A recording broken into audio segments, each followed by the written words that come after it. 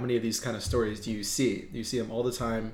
It's very, very predictable. There's nothing that's really emotional or that dives deep into like motivations of anybody. So it's just kind of bland. Hello, fellow geeks. Welcome to the Story Geeks podcast, and thank you for joining us. You are part of a small but influential group of people we call Story Geeks, fans of science fiction, fantasy, and comic books who love to dig deeper into geek stories to see how they impact us and the culture around us. These aren't just stories that help us escape. These stories shape our world. How? That's what we're discussing today. Don't forget to click the subscribe button so you don't miss out on any future Story Geeks content. And as always, we want to hear from you. So follow us on Facebook or Twitter and send us your thoughts and opinions by commenting or emailing. If you like this podcast, be sure to share it with a geek friend. I'm one of your hosts, Jay Shear, and this podcast is produced by the Reclamation Society. For more information about the Story Geeks podcast and other Reclamation Society projects, visit www.reclamationsociety.org. Now, let's dive into this week's episode. All right, Story Geeks. So today, we're going to be talking about James Cameron's Avatar, which, like, for context, is still like one of the highest grossing films, if not the highest grossing film of all time. Mm-hmm. Just recently, why talk about Avatar right now? Well, for a couple reasons. One, they're still coming out with sequels. I just found that out. Yeah, there's like 4 or 5. I think there's like 4 sequels in development. Yeah. Developing all at once. Pandora, the world of Avatar, just opened up at Walt Disney World. So there's a lot of attention being drawn to Avatar. And we've got a couple other things, too, in the deeper questions that we'll get to that are prompting us to have this discussion. But first off, let me welcome our guests. First up, Seth Fontaine. Seth is one of the founders of Urban Vinyl, which is a sponsor of the Story Geeks podcast. Ooh. They have the premium wood headphones. I use the premium wood headphones. They're called Classics. They look really good on you. I use them when I record the Story Geeks podcast because it's, they work awesome. They're super high audio quality. Highly recommend them. And actually, when you buy a pair and you use the code, which you'll hear an advertisement for, but it's code my name, Jay, they actually will make a donation to the Reclamation Society, which is super cool. Yeah. So Seth is also a really big geek. Yes. He was on our... Mark Herleman and Seth were on our Revenge of the Sith podcast, talked a lot about legends and everything else. Mm-hmm. So Seth, welcome back. Anything? Thank you. Let us know where to find you on social media and everything. My personal social media, Instagram is where I'm most interactive. That's just Seth Fontaine, SETHFONTAINE. Or then on Twitter, I'm pretty active on there too. It's Seth J Fontaine. But yeah, thank you for having me. I'm excited to be here. I love doing these podcasts. So yeah. We're excited to have you. The other guest we have is actually pretty close to me, although he's now moved farther away. So Cody Shear is my brother. He knows a ton about Star Wars stuff. He's like the Mark Herleman level knowledge. So if you listen to the Revenge of the Sith podcast, you heard Mark Herleman, who knows like everything there is to know about Legends, and Cody is like right up there. He used to even manage a Star Wars wiki, so that shows you how much he knows. He would send out trivia questions to my brother and I to see which one of us knew more about Star Wars. He also happens to be a geek author, so I'm going to have him tell us about some of his stuff. So Cody, welcome to the show, and tell us a little bit about what you're doing. Yeah, thanks. Good to be here. Right now I've got working on a new fantasy book that I'm hoping to have published in the next couple of months. And if the easiest way to find me on social media is just Facebook, and it's Cody, so CODY, the letter J, and then Shear, so SHERER, and that you can find my author page by doing a search for that.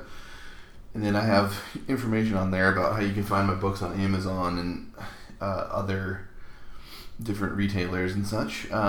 Pretty much all my books are ebooks, just so that people know. Nice. And they mostly fantasy. Mostly fantasy. There you go. What's the name of like the first book that anyone wants to get involved from the very first standpoint? The easiest one to find is The Wizard's Council, which is actually you can find it for free on Amazon and a couple other different websites. Oh, nice. The Wizard's Council, dude. It sounds Sounds intense to me. All right, so if you guys know what we do here, we're going to do a spoiler-free review. And we actually have a few questions that we ask to kind of get the review going. So the first thing that we ask is for a quality rating. So Cody, on a scale of 1 to 10, what is your quality rating for James Cameron's Avatar? I'm going to go ahead and give it a 5. Ooh. So, and a quick explanation of that. Personally, I feel the story and the plot and the characters are a bit on the weaker side. 100%. But from an entertainment standpoint, it's still an entertaining movie, and the visuals were impressive for their time, and the sound even still is solid. So, I'd say it gives it. I would say about a 5 overall. Okay. 5. All right, 5 out of 10 for quality. What about you, Seth? I totally agree with his points. The story and the characters it's very basic, and it's been there, done that kind of thing. But the entertaining value of the movie, it's like you can watch it and it can be something in the background that you just kind of enjoy. Visuals are beautiful. The sound is great. So just purely off the entertainment value, I would give it like an 8. Oh, nice. So here's what's pretty interesting here. We've got sort of someone in the middle ground, because Cody's at a 5. We've got someone that's kind of more on the high end, which is Seth. And you've got me. I have it at a 3 out of 10. And this is like super controversial because the Metacritic score is 83 and the Rotten Tomatoes score is 83%. And so, and those two scores are pretty decent scores, especially the Metacritic score. Very few films score highly on Metacritic. Yeah. And don't get me wrong, the technology here is outstanding. The visuals are amazing. The visuals look just as good as movies that are being made today. Yep. If not better. If not better. 2 things for me. 1, the villains are total caricatures, and there's no reason for them. There's no rationale for them to be those caricatures, really, I think. And then the story itself, I think, is fairly uninteresting. So we all agree on the same points. It's just that we all have different feelings about what that does to us. All right, Seth. Now, from a story depth rating, how deep is this story? Well, like I said, it's just a very, cookie cutter story. I mean, how many of these kind of stories, I don't want to go into spoilers, so we'll talk about it more later, but how many of these kind of stories do you see? You see them all the time. It's very, very predictable. There's nothing that's really emotional or that dives deep into motivations of anybody. So it's just kind of bland. Because of that, I'd give it a 4 or a 5. Okay, 4 or 5. Yeah. What about you, Cody? I would give it a 3 for basically the same reasons. Yeah, we're all in the same range on this one. I'm a 4. I do think that the film has a pretty strong environmental message, which I think it does really well, actually. Yeah. Obviously, we should care about the environment, and we'll talk about that more in the in-depth questions. Yeah. What's interesting to me is that it just kind of pushes that message really, really hard without diving or delving deep into anything associated with it. So there's not much background. It just kind of smacks you in the face with the message. Yep. So in this regard, and this is probably a pretty severe criticism of this film and James Cameron, probably, but it feels like, and for those of you who don't know, I am a Christ follower who happens to strongly dislike Christian films. And it feels like a Christian film. Like the way that a Christian film beats you over the head with a morality tale, this is just beating you over the head with a environmental tale, which, by the way, that message is great. Like I said, the problem is you have to give me rationale for why it's important that I believe that. You have to give me more than they give me in this. So that's kind of where it just kind of just scratches the surface, like you guys said. Which then brings us to our likelihood to refer it to other people. Cody, on a scale of 1 to 10, what is your likelihood? 10 being you're definitely going to recommend it to somebody. What's your likelihood?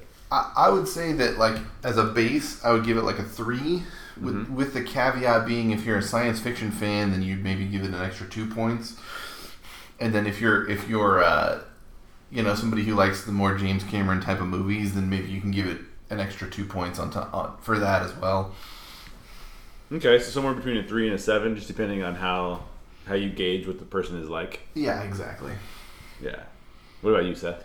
Yeah, I was gonna say about a 7. Okay. So Yeah. Right there with Cody. So nobody here is like a raving fan. We're all sort of like, meh, it could be better. Well, it's funny because like last time I watched this movie was, I don't know, 4 or 5 years ago. Right. And from what I remember, I loved it. I was like, oh, this is so cool. Yeah. Now that I'm older and I rewatched it just yesterday, I'm kind of like, this wasn't as good as I remember. Yeah. And there's a lot of issues I'm finding with this. So Yeah, it's actually like when you look back in hindsight, and like we just did by the way, if you haven't watched or you haven't listened to it, we did a top 10 sci-fi films. This definitely fits in the sci-fi category, but not a lot of people had it in their top 5 because we did a poll of like 20 people. I know I sent mine to yours after the thing. Did I? I think I included it, right? I don't know. I'll have to go back and check. We'll have to go back and check yours and see if it's in there. But yeah, I feel the same way that you guys feel about it. I remember distinctly when I saw it in the theater, I did see it in 3D, and I remember telling people like, wow, it's really amazing. Like it's fully 3D, like it feels 3D. It doesn't feel like old cheesy 3D the way that 3D used to feel. Like this feels like legitimate. On top of that, I don't remember feeling, it just was like I was enthralled with that. Yeah. And then everything else just kind of got lost. Nowadays, I am like, I'm not a hater, but I'm definitely not referring it to anybody. So like, I put it as a 2 out of 10, just because like for me personally, like there's a million movies I would tell you to go watch. Not a million, maybe a million, I don't know. There'd be a bunch of movies, dozens and dozens and dozens of movies I would tell you to go watch before I'd ever get to Avatar. Yeah. If somebody said to me like, dude, I have a month to live and I just want to watch movies, I'd be like, Avatar is not something that I would recommend. All right. I think part of the reason is because at the time, in 2009, the visuals were just so far ahead of its time. Yes. And now the visual effects for everything else is caught up. Yeah. So now it's like on the same level. And looking back at it, it's like, well, all these other movies have the same visual effects plus the story, and that's where it gets lost. But for the time, like you said, the visuals just kind of distract you from everything else. Yeah. Yeah, and I mean, the world building is pretty phenomenal. Oh, yeah. Just like, this isn't really a spoiler because it's in all the advertisements and stuff, but like the floating mountains or whatever they're called, like that visually is pretty stunning. Yeah, and it was beautiful. Yeah, whoever thought of coming up with that was, it's really, really cool. All right, so we're going to dive into some of the deeper questions that Avatar kind of asks us to consider. This is your spoiler warning, so if you have not seen Avatar, go out and see it before you get into these questions. Question number 1, Seth, I have you up first to answer this one. Are any of the characters in Avatar compelling to you? And if so, who and what makes them compelling?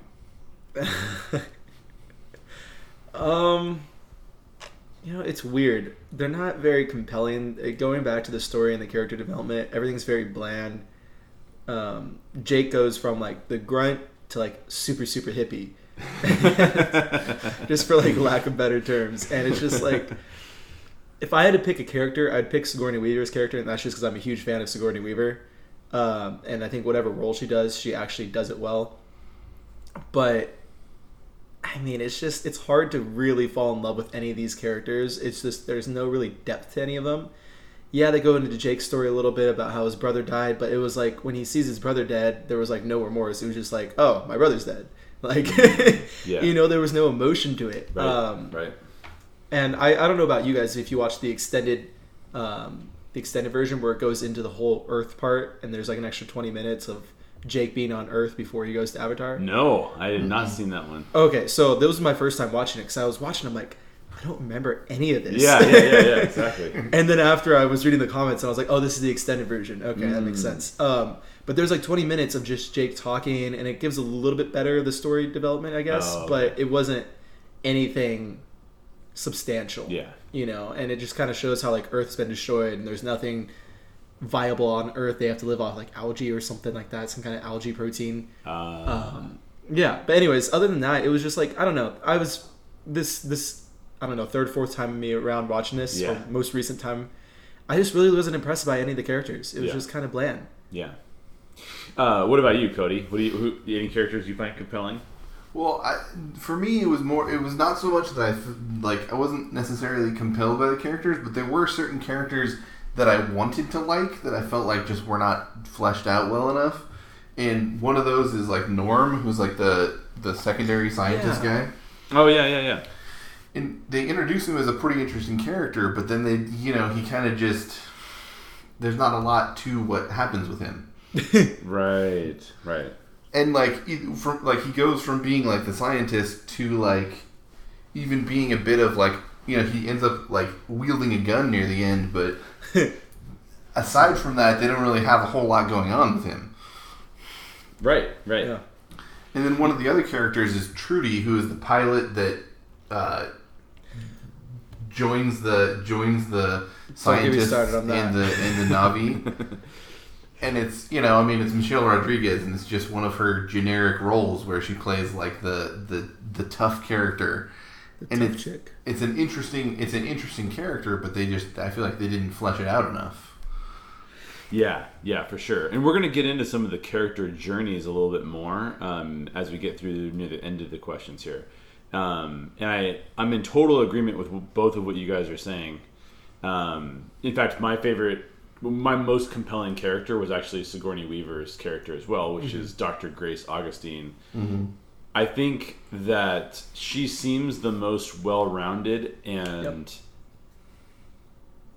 one of the things that because of that is because she seems like a scientist, which is what she's supposed to be. She seems to be motivated by studying the Na'vi, but she's completely failing at it because the Na'vi have basically kicked everyone out. Yeah. Kicked all the scientists out because of what the military is doing. The military thinks that what she's doing is completely worthless and not worth the time. Yep. So she's sort of this character who's between a rock and a hard place, yet she's still pressing forward. So we kind of understand that, like, as a scientist, she has a motivation to study. The military doesn't believe in her. The Na'vi are skeptical of her, and then she's kind of stuck, which gives her character some automatic depth. Like, there's lots of conflict. Like, everything is conflict around her. So I agree with you, Seth. Like, her character is very compelling. And then, like you both said, there's just every other character is super one note. Yeah. Like, the Colonel shows up, and it's like, this dude has virtually no reason for doing any of the things that he does. Like, there's no backstory into, like, his parents were killed by an alien race or something where you're like, okay, this guy I can kind of get why he hates these aliens so much.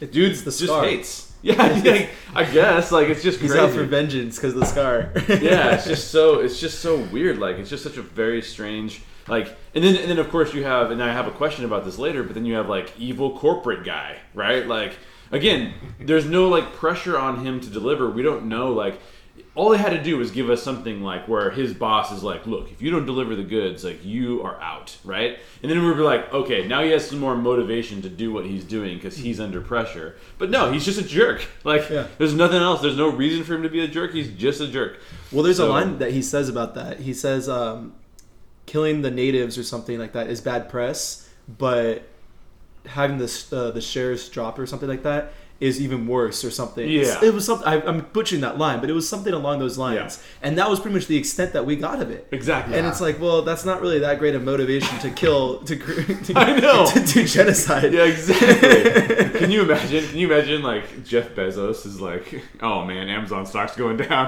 Right? Let's kill some people. Like, yikes. Okay, so let's transition to the setting for a minute, because we all talked about how cool the setting was. Yeah, very cool. But we've also got these kind of like these factions that appear. Mm-hmm. So the factions that are set up are a paramilitary organization that's acting as a security force for the corporation that's mining unobtainium, which is probably the dumbest mineral name in the history of movies. But that aside, like, we've got the scientists who are studying the Na'vi and Pandora. Mm-hmm. And I'm not even sure we know who the scientists are working for, because there's sort of an indication that they're kind of working for the corporation, maybe, but like not like for any good reason. Just, I don't know who they're working for, honestly. It's like it's a little bit confusing. Yeah, exactly. It's a little bit confusing. And then finally we have the Na'vi themselves. So we're kind of set up to look at these four factions. How do you think each of these factions is set up by the storytellers, Cody?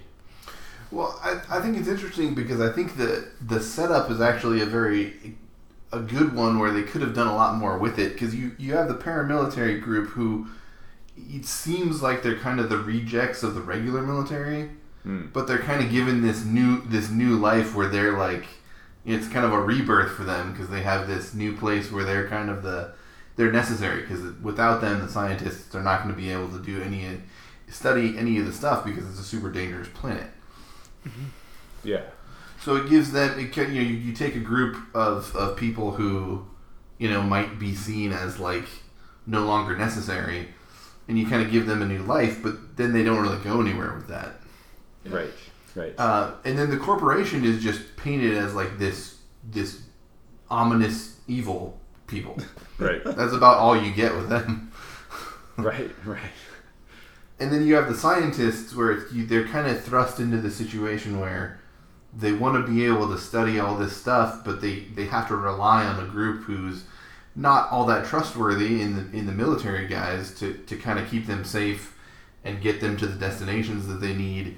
So from that standpoint, I think they have a really interesting setup. Mm-hmm. And then the Na'vi are, it's your typical like it's like it's like a generic alien race who's in tune with the planet, and they're a little bit distrusting of foreigners and things like that. But they're an interesting culture, mm-hmm. And they're painted as the good guys by the storytellers. Yeah. Right. Yeah, they definitely seem. Although I will say that they are the good guys, but they're almost they're forgiven for some things that I actually think you could dive into a little deeper and realize that they shouldn't be forgiven for some of their behaviors. But that's an aside. I'll let Seth answer this question too. What do you think of these 4 factions? Yeah, Cody pretty much got it. There's a few things I would like to add. The paramilitary, I see them more as like mercenaries than anything. Right.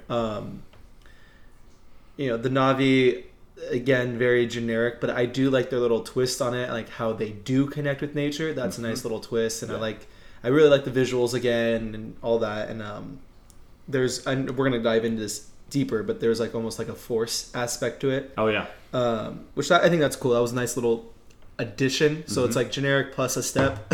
Yeah. Right. And then for the corporate guys, so without diving deeper, you really, like Cody said, you have no reason for their intentions. I did do a little bit of research before this, and I found out that unobtainium is one of the things that's keeping the human race alive. The planet right now, Earth, has I think 20 billion in that setting. It has 20 billion people, and in order to create this protein algae, they need unobtainium. So when you put it that way, it's not now all of a sudden the humans aren't the bad guys just because they're rich and greedy. It's more of, well, we need to save the humans, and this is one of the ways to do it. Right. Now there are other ways of doing it, of course, but and that's when it comes into, is it worth destroying an entire civilization or entire species for the good of humans? Then that's a whole other topic. But now at least there's some motivation, and without reading that, which they don't say in the movie, you would never know that. So that's kind of an issue. And I feel like that was kind of thrown in there because that was an issue as a way to solve the plot hole after the fact.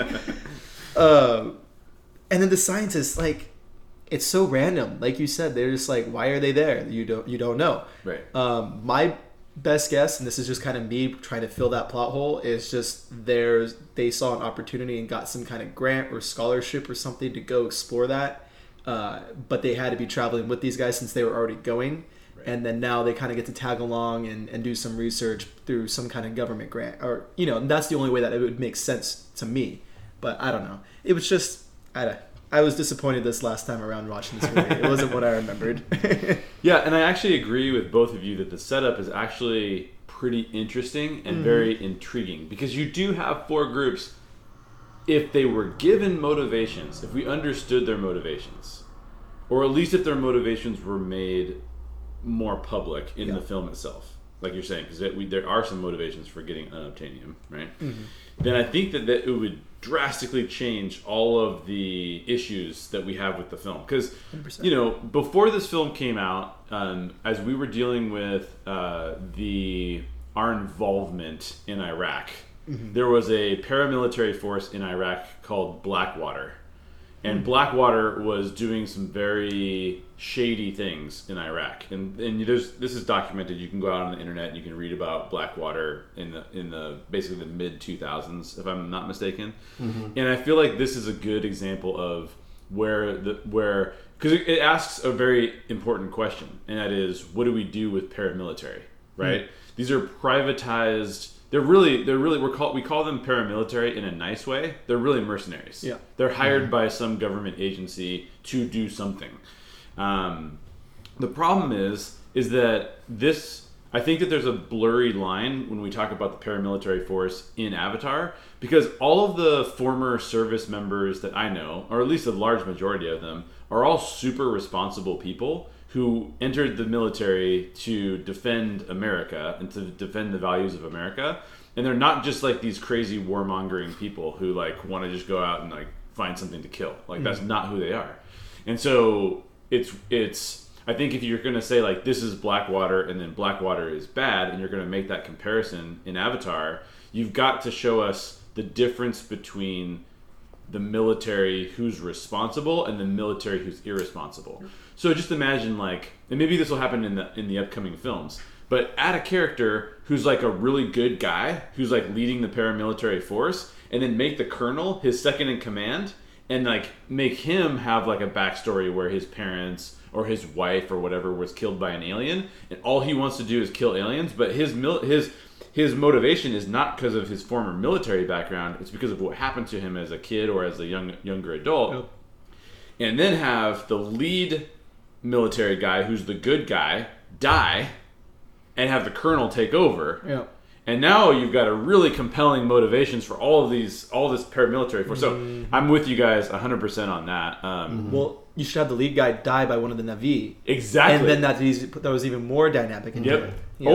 Or if it's not even the Na'vi, maybe it's the second in command makes it look like it's the Na'vi. Yeah. Or, you know what I mean? Like something like that. Exactly. Like, then we get this like really compelling reasons why like there's stuff going on that's more personal to the characters, as opposed to this is Blackwater. And we're just gonna set that aside as like a thing, right? Yeah. And I know, obviously we have Jake and Trudy, and they're not necessarily like team military or paramilitary. But then again, we don't really get really compelling reasons why they're one team or why they're another team, or they just kind of skate by on that. So. Well, it's funny. I mean, I'm sure we'll get into it more about Jake's character arc, but you know, even the colonel says like, "Oh, you get some local tail, and now you switch sides." Yeah, exactly. You know. Yeah. And that's pretty much the extent of it. Yeah, that is totally the extent of it, which is hilarious. I forgot about that line. And I actually have a question for you, Seth, on this one. Yeah. Well, actually, you too, Cody, because the Reclamation Society is a startup. It is a non-profit startup. Yeah. But I've done a tech startup before as well.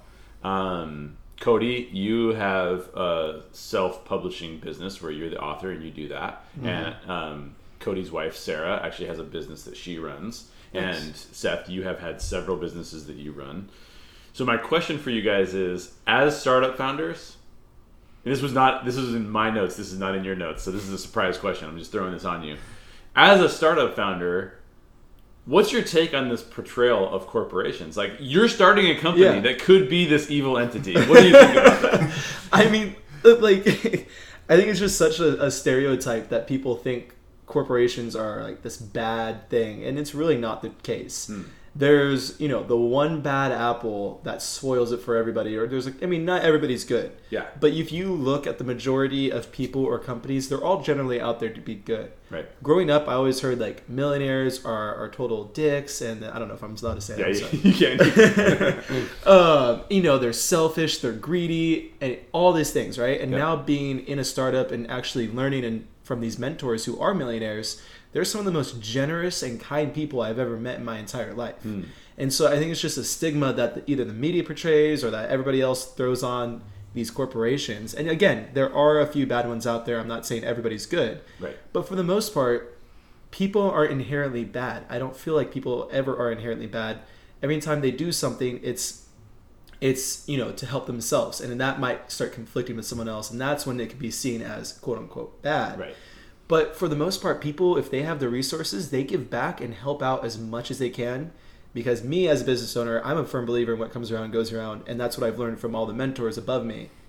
Especially like you too as well. You've helped us out so much in our startup, and it's just a big thing. What you give is what comes back to you, and so there's no reason for these companies, if that's the case, to be super greedy, because then they're not going to make anything. They're going to get the hate of the public. They're not going to make any money, and it's counterproductive. Right. So, anyways, that's my rant. No, that's excellent. Cody, anything to add to that?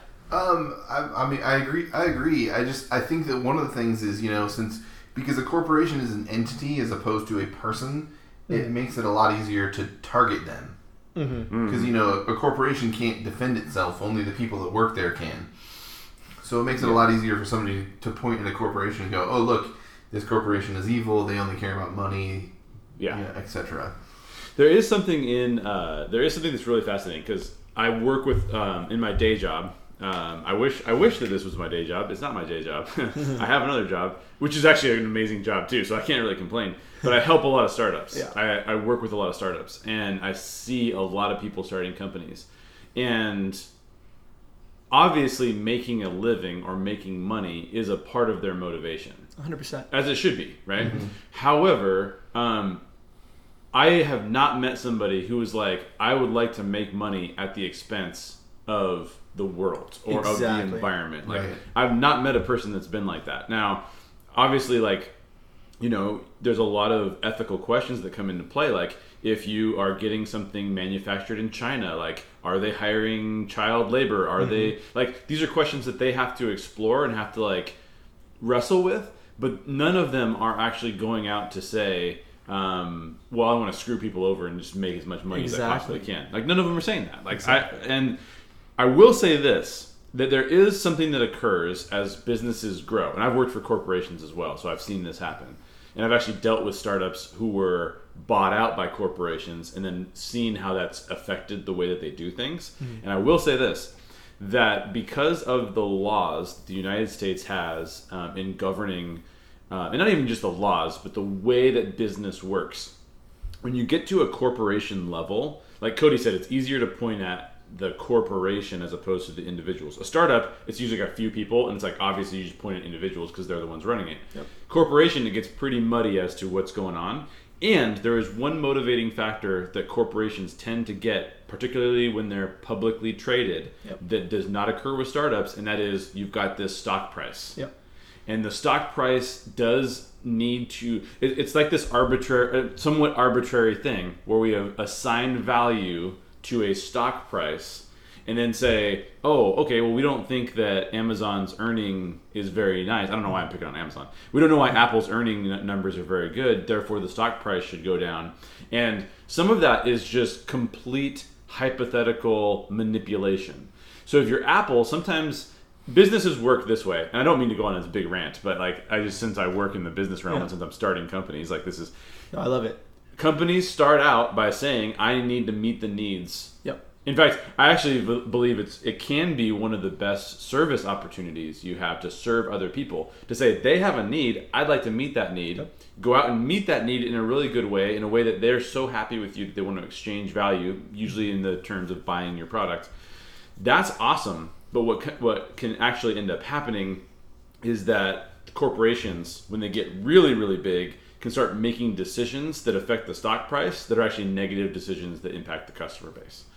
So that can occasionally happen. But again, we don't see any of that backstory in this film. Yep. So the corporation just seems very just evil for the sake of being an evil corporation. Well, that backstory would be a whole other story in itself. Exactly. But I mean, the last thing I'd like to add to that is look at Amazon, Facebook, Apple, Google. What are they all doing? They're all publicly traded companies, but what are they all doing? They're all trying to make the world a better place. Yeah. They're actively taking part in investing in and doing grants for anything that will help save energy, save time, whatever it can do to make the world a better place, and they're doing that. Yeah. So those are some of the biggest companies, if not the biggest companies out right now. Yeah. And they're doing whatever they can. Yep. So I don't know. That's just yeah. And this is gonna make me sound really capitalist. Yeah. Which, by the way, I am pretty capitalist. So that's not. I do believe in trying to be as socially good as a capitalist as you can possibly be. Yeah. But one of the reasons why I like capitalism as opposed to communism is because you as a consumer can always make the choice not to buy the goods and services. Yep. So if there is a company that is doing nefarious things, stop paying them. Stop buying from them. Exactly. In the communist setup, the government makes those decisions, and the government oftentimes is not even elected. Yeah. And you can't change that. Like, you are locked into whatever it is that they're doing. Well, so that's assuming that our government's elected. But what? That's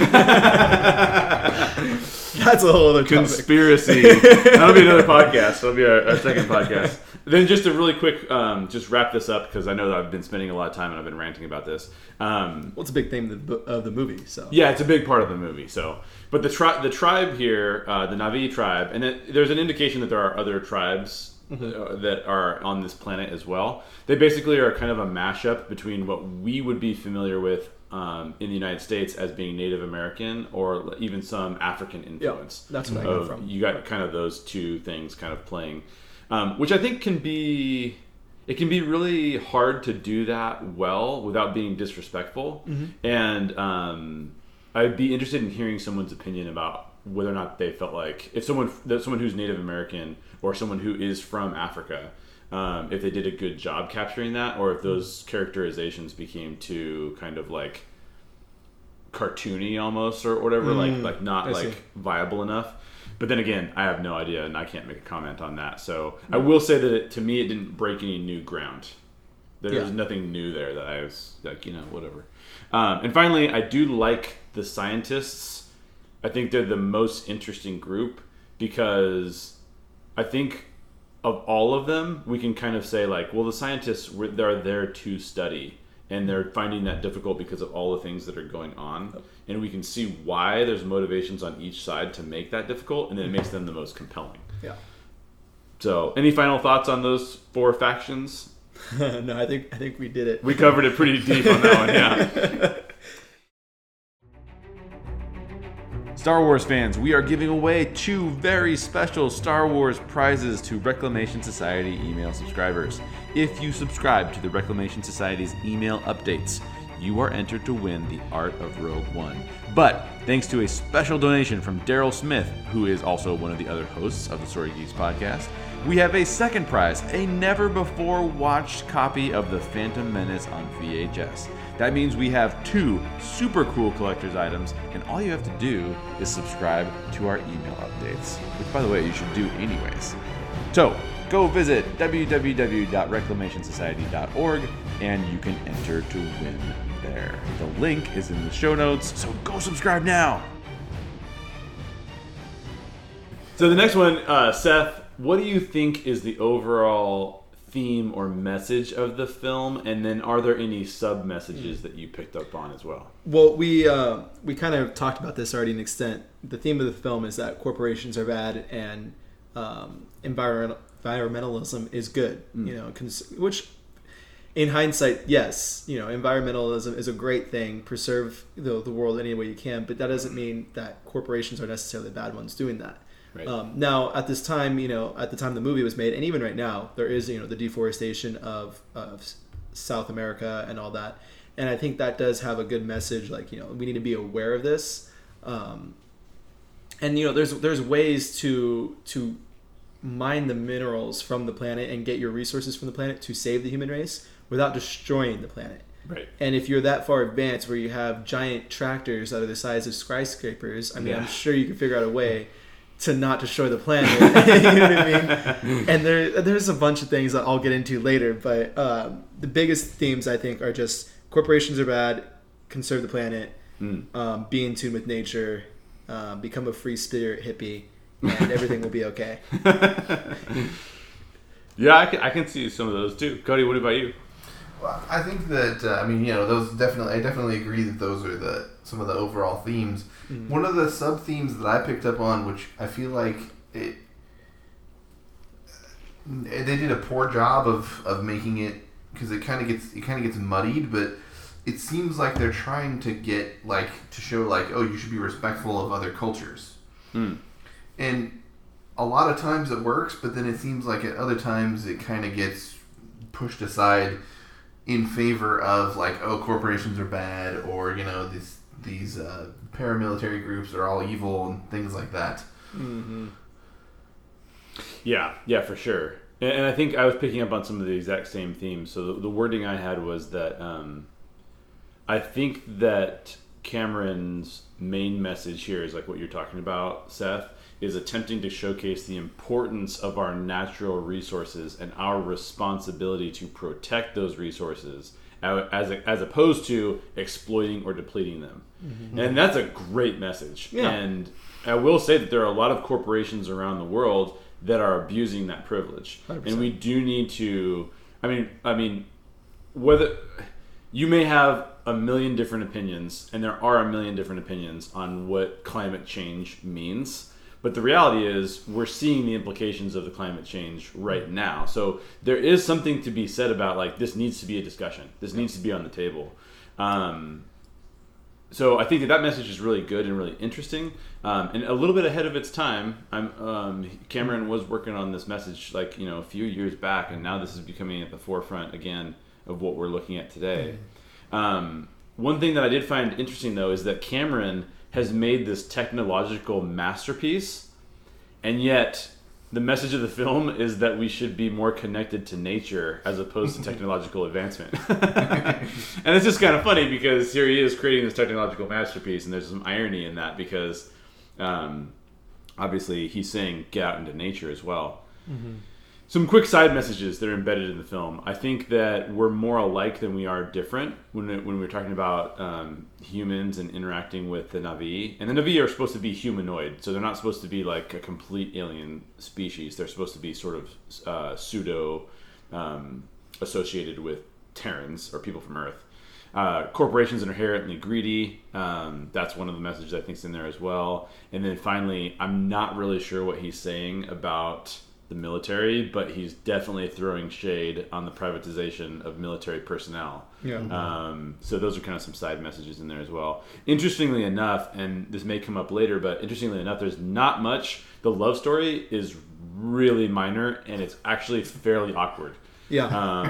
Which is kind of interesting too, because Titanic, I think a lot of people would agree, is a pretty great love story. Yep. And that's a James Cameron film, so I don't know what exactly went wrong with this one. Go ahead. No, go ahead. I was just saying, I wonder how he feels to have like two of the top grossing movies of all time. Like I think it's the top two, right? I don't know. So I think there are some Harry Potters and some Star Wars in there somewhere. But yeah, I don't know. I'll look it up really quick. But go ahead. So, anyways, I think that's just some interesting things to note. So now we're going to go a little deeper into that environmental aspect that we just kind of mentioned. There has been a lot of talk recently about climate change. I think Al Gore has come out with a sequel to An Inconvenient Truth. Mm-hmm. It's definitely a significant issue in the media and the political sphere right now, although there's so many things in the political sphere that I think it's kind of getting sidetracked in some ways too. Avatar came out in 2009, which is, as of this recording, in 2017, is 8 years ago. So what impact do you think Avatar has had on this climate change discussion, Cody? I would think that, if anything, you could make the argument that the extremes that Cameron uses are actually off-putting to the opposite side, as well as people who are more in the middle. And I think that's damaging to the issue as a whole, because not only from the extremes that he uses, but he kind of paints it as like there's only one way to fix the problem. And I think that if he were to take an approach of like, maybe we should use our technology wisely so that we can, live in unison with these people and have them show us how to better merge technology with environmentalism, I think it would have gone over better. Mm-hmm. But as a whole, I think that it kind of damages his argument because of how extreme and, how narrow his view of the answer to climate change, or whatever you want to call it. Right. What about you, Seth? What do you think? So my whole take on the unobtainium is kind of paralleling like crude oil, right? How we're depleting our crude oil. Okay. Which is funny because like that's in fuel emissions and everything like that. It's not even the biggest factor to climate change and everything. It's agriculture. Oh, yeah. You know, the agriculture and the industrialization of agriculture is the biggest cause, you know, by far compared to anything else. So I don't know, it's just funny that I feel like he's just pointing the finger at whatever you can point the finger at, but he doesn't really know what exactly is the bad guy or what exactly is the cause. And this movie just kind of says like all of it's bad, and it's not necessarily true. You know, again, we talked about that. It's just, you know, I don't know. It's just I'm frustrated with the movie now. Like just watching it again, I'm just so frustrated because it was so good when I remembered it. But yeah, and then in 2009 it was an interesting time too because I mean, let's see, that was 8 years ago. Yeah. So I think I was still in junior high. Oh no! I was starting. Yeah, I was graduating 8th grade, going into my freshman year of high school. And so like at the time, I really didn't care about any of this stuff. I was just like exploring high school and learning about girls. So so now coming back to this, now that I'm an adult, you know, it's interesting seeing all these themes, and it's kind of hard for me to think back like at that time because I wasn't paying attention to any of that, and now I'm very conscientious of like what's going on in the world and how it's affecting everything. So at the time, crude oil might have been a way bigger polluter or a bigger issue than agriculture right now, but I don't know. So yeah, I guess I'm the wrong person to ask this question. Well, okay, so here's one of the reasons why I think a question like this is fascinating, because whether or not, so one of the reasons we started the Reclamation Society, one of the reasons we started the Story Geeks podcast is because if you take a look at storytelling is the main way that our brains understand and interpret the world around us, okay? So as we watch these stories, our brains are working and going, what is this story telling me? And then do I want to believe whether or not it's true? And how does it help me understand the world better? So this film's impact on culture is a fascinating topic. And I'm not sure that Avatar hasn't had any impact, but I'm still not clear on what that impact is. So one of the things that we talk about in the startup marketplace, since this has already come up and you know that I'm interested in startups, is that the most important factor in startup success is actually timing, is when you launch what you're going to do, or when your actual growth period starts. Because your idea has to take hold in culture and then grow out of culture. And I think there has been a lot of green startup technology that has been reaching the marketplace. And I think that's a really, really positive thing. So I know it's probably strange for the listeners to hear someone who says, oh, I kind of identify as a capitalist, and then I'm also going to say, like, I identify as an environmentalist. Yeah. I do. I identify as both. You can start a company that's about green energy. Yeah, exactly. It's not contradictory at all. Yeah, exactly. But, like, let's just take Tesla, for example. Tesla was founded in 2003, but did not release a car until 2008. Yeah. So could you make an argument that with Avatar coming out in 2009 and being a film that everyone saw, that actually was able to make and have an impact on Tesla sales? I don't think so.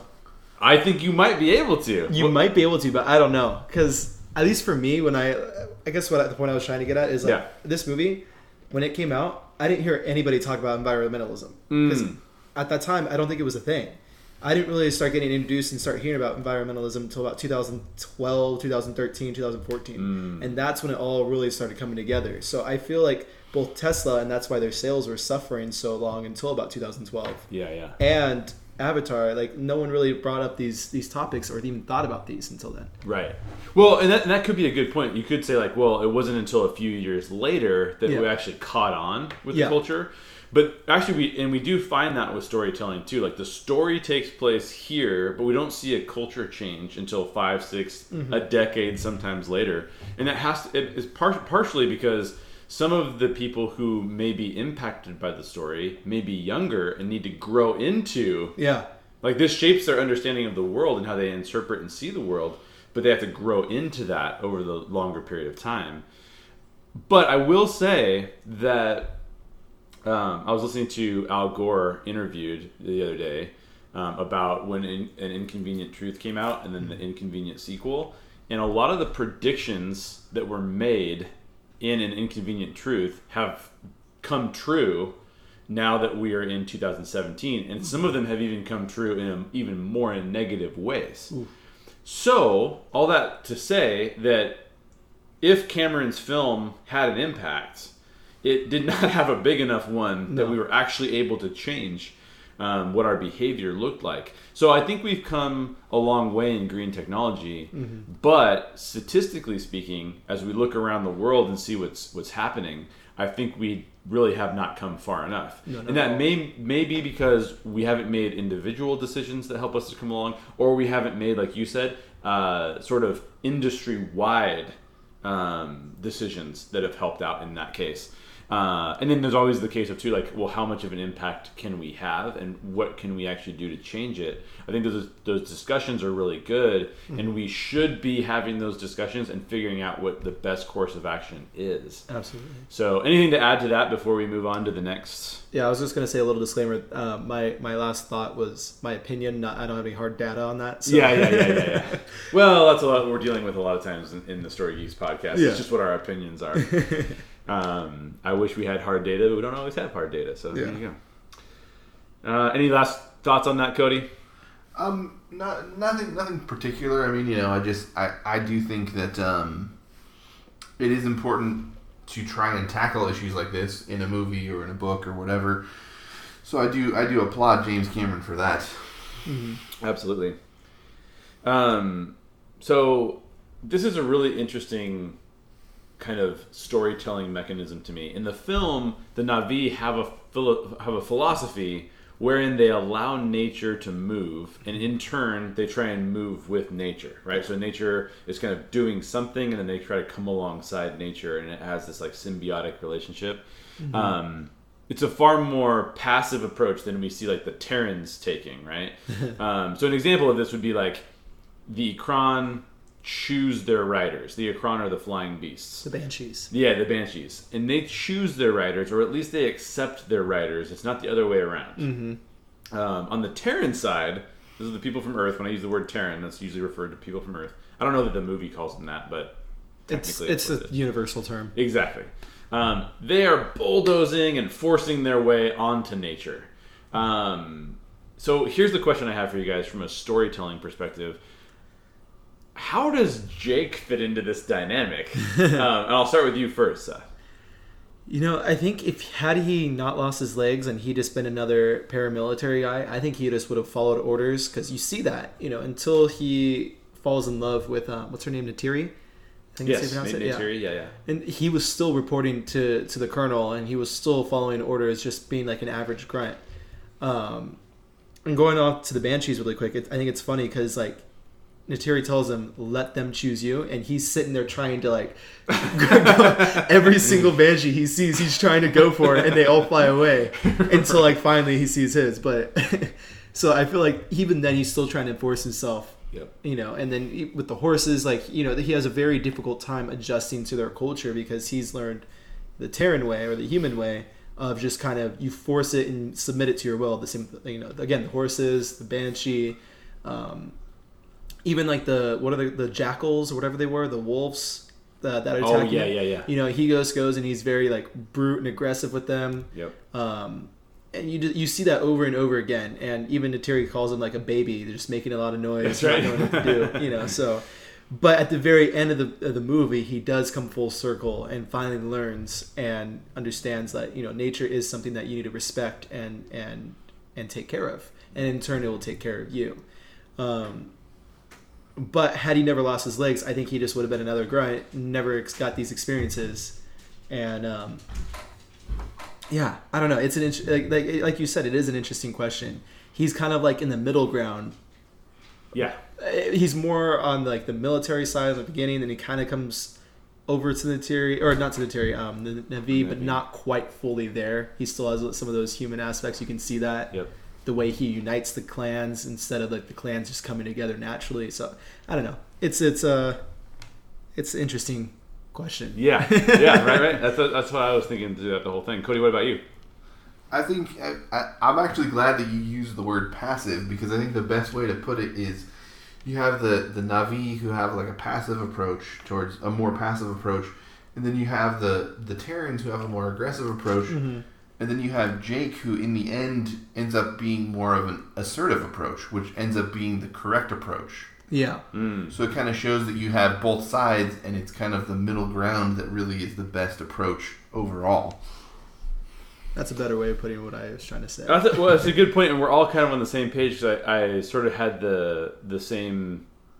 I came to the same conclusion, and I do think that Cameron could have hit the point home a little harder because Jake is falling somewhere in the middle, but half the time he's bumbling into the path, right? So it's kind of like you said, like he's like trying to find one Ikran and trying to find the next Ikran, and then when it comes to the Toruk, he like basically just forces his will on that thing. It seems like, but that is supposed to be the prophecy fulfilled.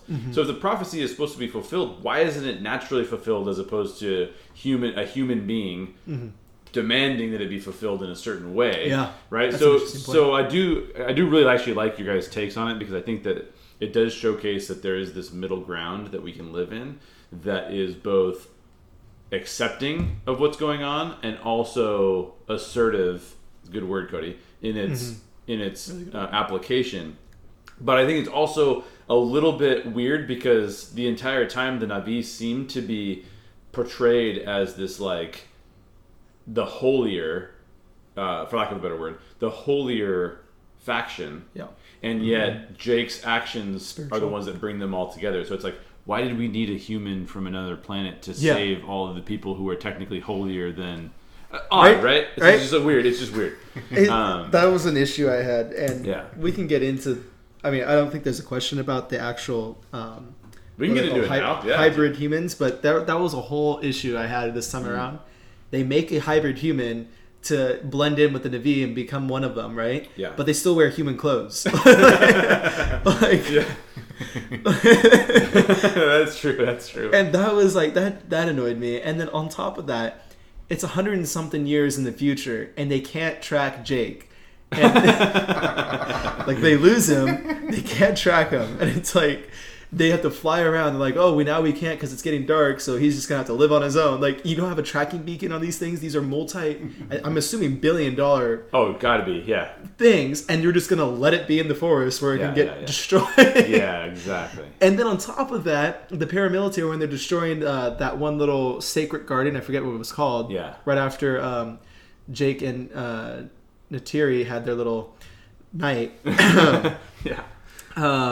They don't track that, like, Jake's right there, and they can't see on the cameras, like, oh, hey, that's Jake. Right. You know, it's just like, bulldoze over him, he'll move. And if he doesn't, you run over him. But in reality, that's, a multi-billion-dollar asset that they're just going to destroy, like, no problem. So those are a couple little issues I had with that.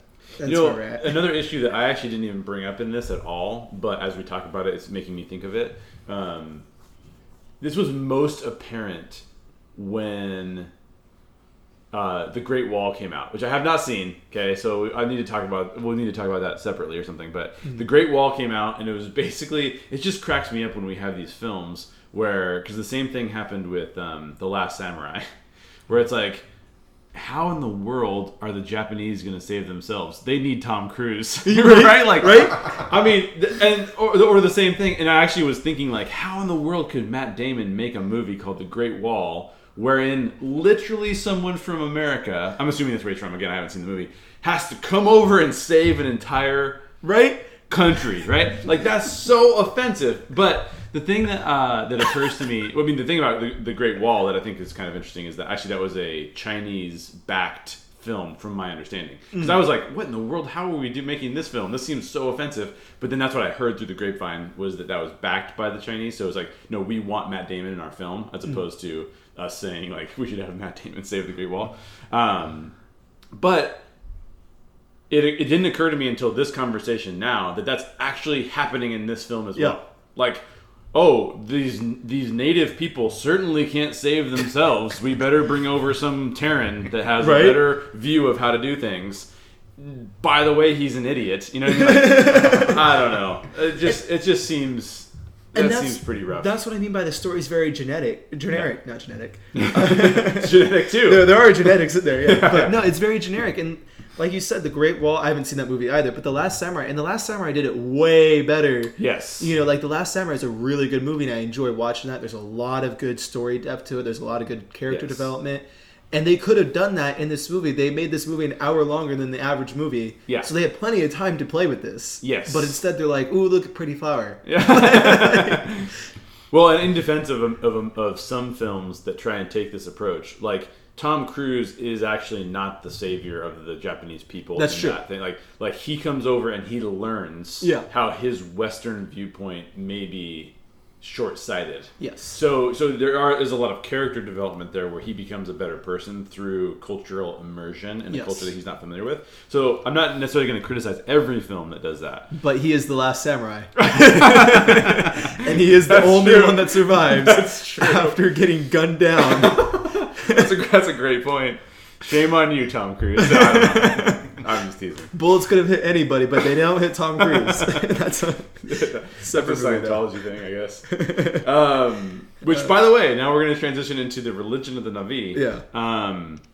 And the religion of the Na'vi is based around this belief in Ewa. And Ewa it basically closely resembles the Force in Star Wars. Very, very similar. There's a lot of takeaways that are kind of the same. My question to you, Seth, is which take do you like better? Do you like the Ewa take better, or do you like the Force better, and why? Is this like even a question? Come on, the Force. But I do like how what's her name? Ewa.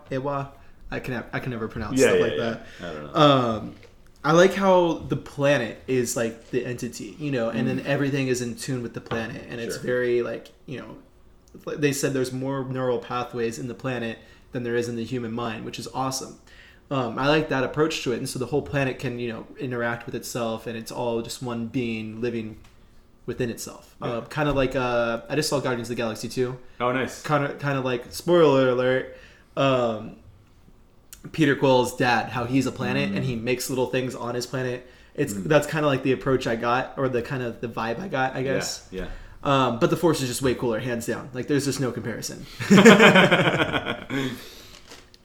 What about you, Cody? What do you think? I agree. I think the Force. I mean, yeah, as a Star Wars fan, obviously, I'm gonna choose the Force. But what I do find interesting about the Avatar religion is, whereas in Star Wars, there's no, you know, the Sith are obviously like completely evil, so it's not like they've done something that allows them to be good enough to use the Force.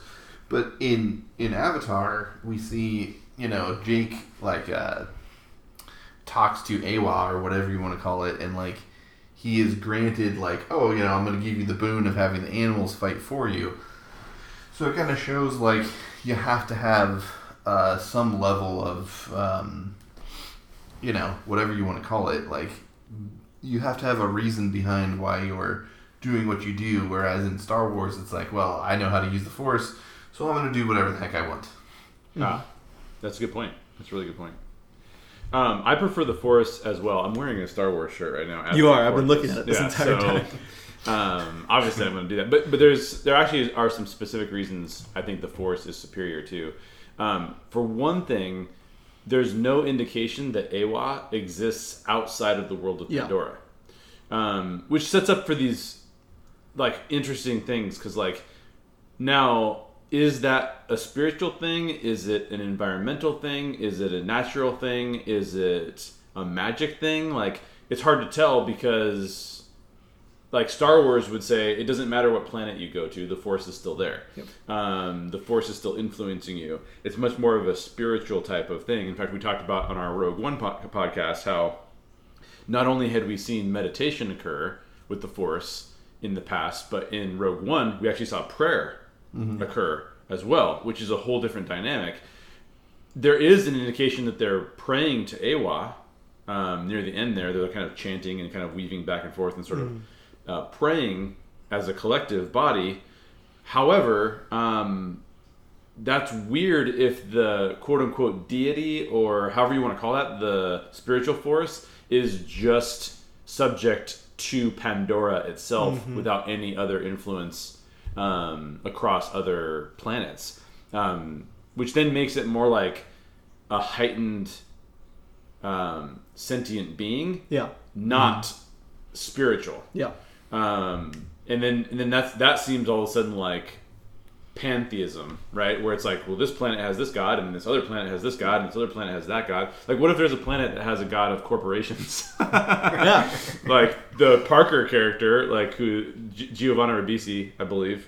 Then he's like full on serving a different deity on a different planet. I mean, that's just weird, right? Yeah. Like, so, anyways, I'm not saying that is true. I'm just saying like that is something that they could do.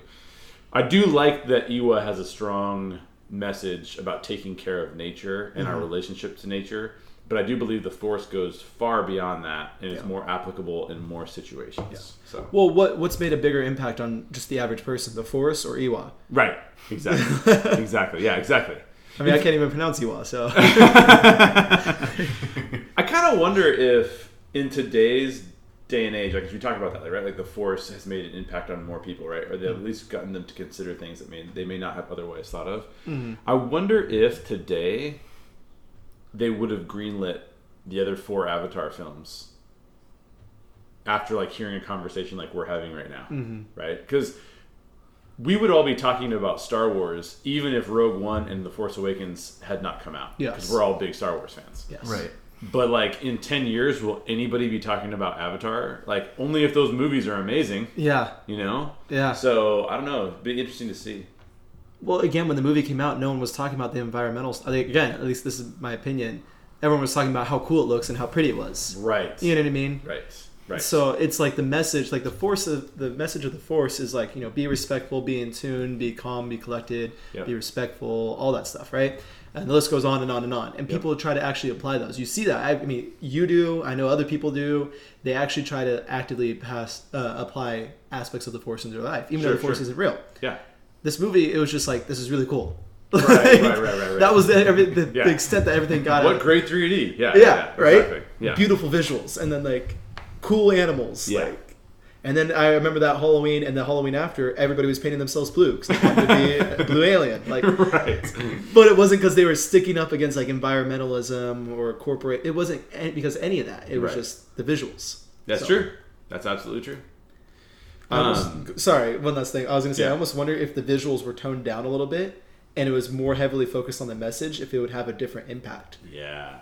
I bet you it would. I bet you it would too. Yeah. Because the visuals are just so great that they're distracting. Yeah, exactly. And they might have had to include some more motivation in the characters. Yeah. Which is a good segue because the next question is, let's talk about the plot and the characters. Hey guys, pardon my brief interruption here, but do you need a new pair of headphones? If you do, I want to tell you about our sponsor, Urban Vinyl.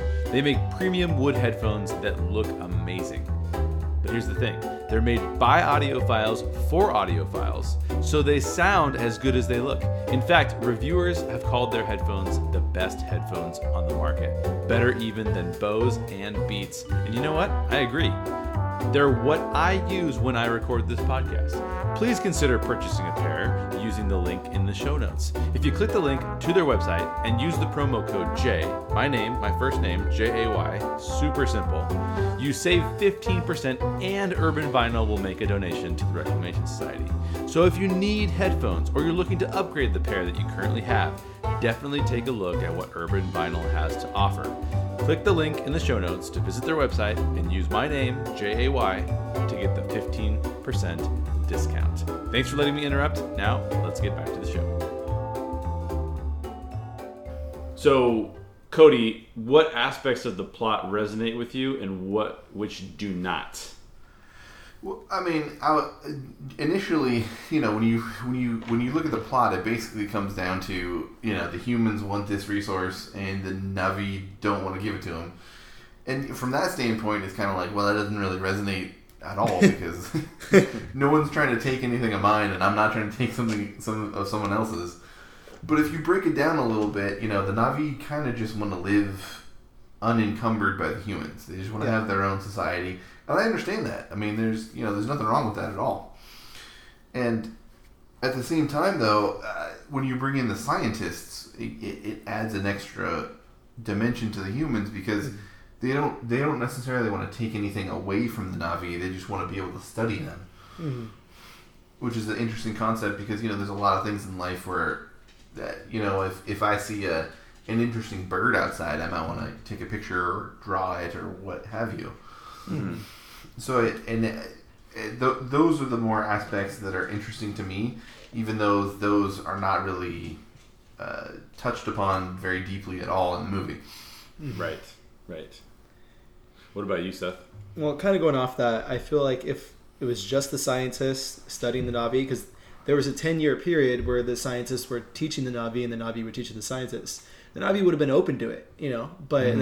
then you put the whole industrialization part into it. They start mining. I mean, the first part of Pandora that you see is like this giant crater that the Terran have dug, you know what I mean? And that's all of a sudden now a problem, and now there's this hostility. Kind of like what Cody said, we have this resource, you have this resource, we want it. Well, no. Right. It's not a very compelling story. Had the humans just come down there to, let's say, not necessarily like industrialize the planet, but more just like live there, as like an escape from Earth, and just live there like the Na'vi, I think they would have been totally fine with co-inhabiting with the humans. Right. I don't think there would have been any problem.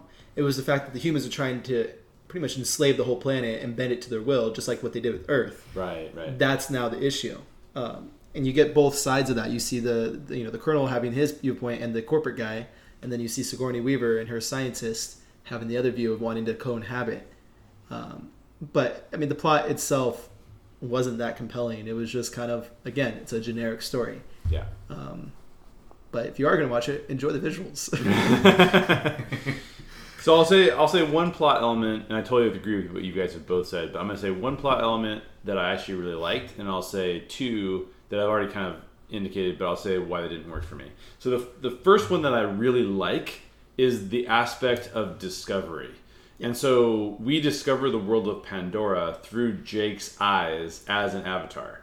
Yeah. And that gimmick works really well as far as discovering the setting as an audience.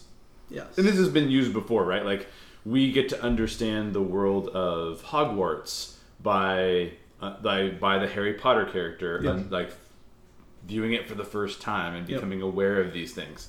So that gimmick is a pretty good gimmick, pretty often used gimmick, and it works really well here. Yep.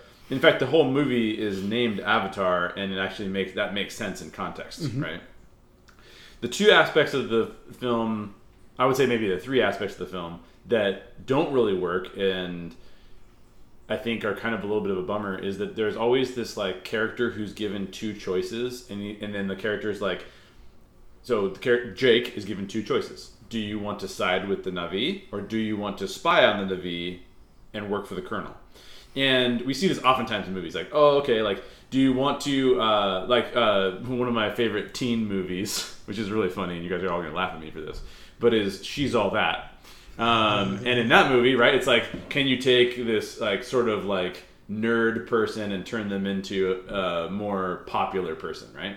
And then there's this whole thing where the guy falls in love with the nerd and turns her into a popular person, but it's just like pretty common story. Like, that's a common story. Like, you are pitted against two choices. Are you going to make the right choice, or are you going to make the wrong choice? Yep. And here, it's not done because it's not done well to me. Because there's never any indication that we want Jake to choose one of the other choices. It's just very plain. Yeah. There's no depth to it. There's no depth to it. There's no emotion behind his choices. No. Besides, he got some alien tail.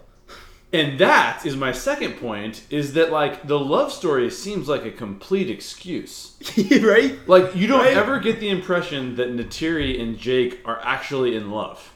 Until it happens. Yeah. And then on top of that, like, he's certainly enamored with becoming part of their world. Yeah. But she almost seems like she's being used by him, not loved by him, to become a part of their world. Which is so weird, because in Titanic, Cameron's other multi-billion-dollar grossing film, like, he does a really good job of showing like what people will sacrifice for love. But that doesn't seem to be present here. It seems to be more of an afterthought. Yeah.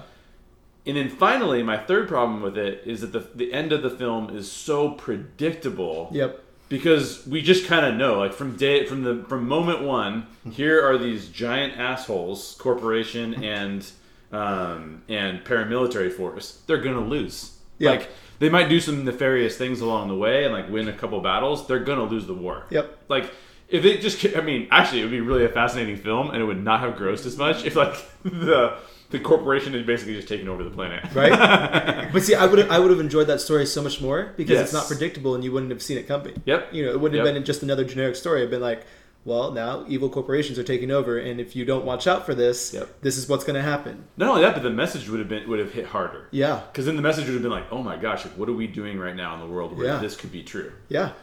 So How do we fight against these? Because obviously Exactly. throwing sticks and arrows doesn't do it. exactly. Which that's an Exactly. issue I had too. Like, how did these guys? The paramilitary has bombs, machine guns, you know, all this super high tech stuff, and they lose to, for lack of a better word, Native Americans, or you know, riding a horse Yeah. with a bow and arrow. Like, imagine like a Native American army going against our military right now. Right. Like, who's gonna win? I mean, Right. with all due respect to them, it's two different time Right. periods. Yeah, exactly. It's two different time periods. It's basically the Ewoks. Yes. It's basically the Ewoks. But And the the Ewoks Ewoks would had the never rebels. exactly. The Yeah. Ewoks would never have won without the rebels. So. Which is same kind of technology, at least to an extent. Yeah. You know, may not be quite as advanced, but at least they are fighting blasters with blasters. yes, exactly. You know, exactly. not sticks and stones. Well, and that's where it would have been interesting too if you had a subplot where basically like Jake and Trudy, the helicopter pilot, were trying to steal weaponry from the corporation and the paramilitary force so that they could fight back against them. Which they did. They got one helicopter and 2 guns. Yeah, exactly. Like, Not gonna work. Yeah, exactly. Or maybe like the Taruk or the Ikran they can breathe fire or something. Like give us something. exactly. Right? That maybe they have like toxic acid that they can fire or something. Yeah, some kind of like Yeah. xenomorph ability. Exactly. All right, so let's go into this. Tell me your thoughts about the characters and their journey through the story. How do the characters change in important ways, and what do the characters learn, and why is that important, Seth? Okay, so starting with Jake, you know, we talked about him a lot. You know, he has his paramilitary side, and he comes almost full to Na'vi, but he's still kind of in the middle. Cody said a really great word. He's very assertive, not so much aggressive, not so much passive. I think that's a great way to describe him and his character arc. Neytiri, she is at first ready to kill Jake the first time she sees him, and then she sees the sign from Iwa, and then she's super annoyed with him. When the village shaman says that she has to go and like kind of mentor Jake, you see her get very frustrated, but then it comes full circle and she ends up actually falling in love with him, which is kind of weird because he's not really a Na'vi, he's actually just like a pod, a shell. Right. So that's a little weird, but you know, whatever. And then like all the other characters just kind of fall flat. Like the Colonel is still the Colonel. The corporate guy is still the corporate guy. Sigourney Weaver, though she's a great character and has a great dynamic, she's still the same at the end of the story that she was in the beginning. The only other character that really changed was Trudy, and that pissed me off because I can understand like when they're shooting down the tree, like she goes, you know, forget this, I didn't sign up for this. Like Right. I understand that. Yes, I can feel bad for that. I can sympathize with her. I can even go to the extent where she, you know, frees Jake and all the other scientists. I can see that too. But then when she gets in the helicopter and starts shooting other people and killing them, like it's like, okay, 2 minutes ago you were on their side, and now all of a sudden you want to kill all of them. Right. Like these are your friends that you've been on this planet for years with, Right. and now you just want to kill them all because they blew up a tree.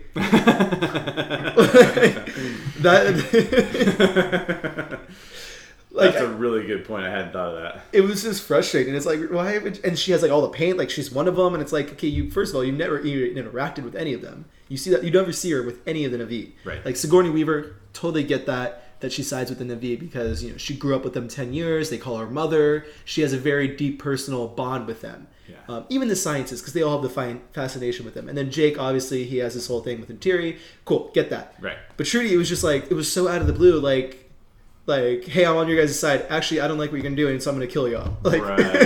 Exactly. It frustrated me watching it again. So I can totally see that. That's actually a really good point, and I hadn't even thought of that one. So that's fantastic. So Cody, talk to me. Well, I What about mean, the yeah, just jumping off of that with the Trudy character, it actually really makes you question why she has a problem with them destroying the tree because she goes to the other extreme of then killing them. Because like her problem is obviously not with them killing people, because then she goes and tries to kill them. Mm-hmm. So it really makes it very questionable as to why she would do that. Right, or what her value system is. Yeah. As for the rest of the characters, you know, I mean, there's not a whole lot to say about them because there's not a whole lot to them. Yeah. I think one of the things that they did do well is, you know, with Jake does have a character arc despite essentially being an avatar for the viewer. Because that's essentially what he is. You know, you learn about the Na'vi through Jake learning about the Na'vi. Right, exactly. So you become a Na'vi based on Jake becoming a Na'vi. Exactly. Which I think that's a little good gimmick, like you said earlier. It's a nice little way into the world. Mm-hmm. But they could have done so much more with it and got so much deeper with it. Absolutely. Like, he created this awesome world with just so much like potential. Yeah. And they just scratched the surface, which is a little disappointing. Absolutely. Well, I think the movie would benefit from, like, if it had been the second one in the series. So it's like the first movie shows you like a little bit about what's happening on Earth, and then they introduce you to this world, and then you have the conflict coming in later. Mm-hmm. Right. I was actually thinking the same thing. I'm like, I wonder if this would have been better if it was like an HBO show where there's 10 episodes, 1 hour episodes. Mm-hmm. And then you can, just like what you said, there's the first episode that's how Earth is, what's going on with Earth. Second episode is like his journey over there. And then like it ends the episode of him just landing on it. And then it kind of, you know, develops and it gives you a lot more time to explore everything. And I was wondering, like, even if it was just a one season series, I wonder if it would have been better. Yeah, I can almost guarantee you that if it was HBO and it was a 10-episode series, it'd be way better. Oh, yeah. Mm-hmm. Yeah. They'd actually get... Because HBO does a pretty good job of, like, giving every character a motivation. Obviously, each show is different. But, like, they do a pretty good job of, like, the characters and, like... Game of Thrones, Silicon Valley, exactly. Deadwood, all that. Go through all of those. Yeah. The only complaint I have about HBO shows is, well, besides the fact that I think that they sometimes glorify things that are not good for us. That was like our one talk that we had. Yeah. We spent like an hour talking about that. Besides that being the case, the other thing that I think that sometimes HBO can take too long to develop ideas and it can get kind of boring. Yeah. Like, I love Deadwood, but then there's some episodes where I'm like, this is so boring. Like, there's nothing happening in this entire episode. Anyways, that'll be our Deadwood podcast later. Okay, so this is actually really funny because I have this written into my notes. So all of the character motivations are too on the nose for me, right? Mm-hmm. Their motivations are just kind of like, or I shouldn't even say it on the nose. They're not given very many whys. Yeah. Why is this person doing this? We have no clue, right? This is the question I wanted to reference because you said this earlier, and I've had the same thing in my notes. Like, why is it important for the Colonel to be a giant dick to the Na'vi? Same descriptive word, like it's, or I'm not sure if you use it for the Colonel or for the other guy, the corporate guy, but either way, like, why is that the case? What's psychologically wrong with him that makes him want to do that? It's the scar, man. That's the only reason we got. I guess it has to be. He tried to pick a Necron, and the Necron just like whoosh, just like swiped his head. Or what's the other thing? The Tyranitor. Taruk. No, the T-Rex looking thing. Oh, I don't know what that is. It's like a Tyranitor, something like that. Some kind of, I don't know. It was made by unobtainium, whatever it was. I think that we could have added a lot more depth if, like, in like actual history, there is something really important to be learned and to take from the colonization of imperialistic countries. Mm-hmm. How America came about and how the Native American people were treated throughout our exploration of the world. And I say our because I happen to be of European descent, predominantly. Would never guessed. Yeah, exactly. Mostly Croatian, so maybe not what you would expect, but still at the same time, I think there's something to be learned from colonization. There were a lot of mistakes made in colonization, but what we also saw in colonization was a more nuanced view of how two cultures interacted. There were a lot of times where, so my question would be, how come we haven't seen any Na'vi that have actually turned to the Terran side? Yeah. Like that, like there has to be some that would be like, you know what, I'm gonna get on board with these guys because I think these guys are probably gonna take us over, and I just want to be like on their side so I don't get taken over. Yep. But that's not an element in this at all. Like there's no element into why that would be bad or why that would be good or why it would be at least a gray area, right? That would be much more interesting to me. Well, a movie that does do that, and spoiler alert for anyone who hasn't seen the newest Planet of the Apes. I haven't seen it yet. Okay, well, I don't know if you care because it was a terrible movie. Go for it. Terrible. Really, a lot of people think it's good. It was the first two awesome. The first one was amazing. The second one was pretty good. This one, I was so bored the entire thing. Really? But there are a couple apes that join the humans. You know, and the humans are presumably the bad guys again in that. Yeah.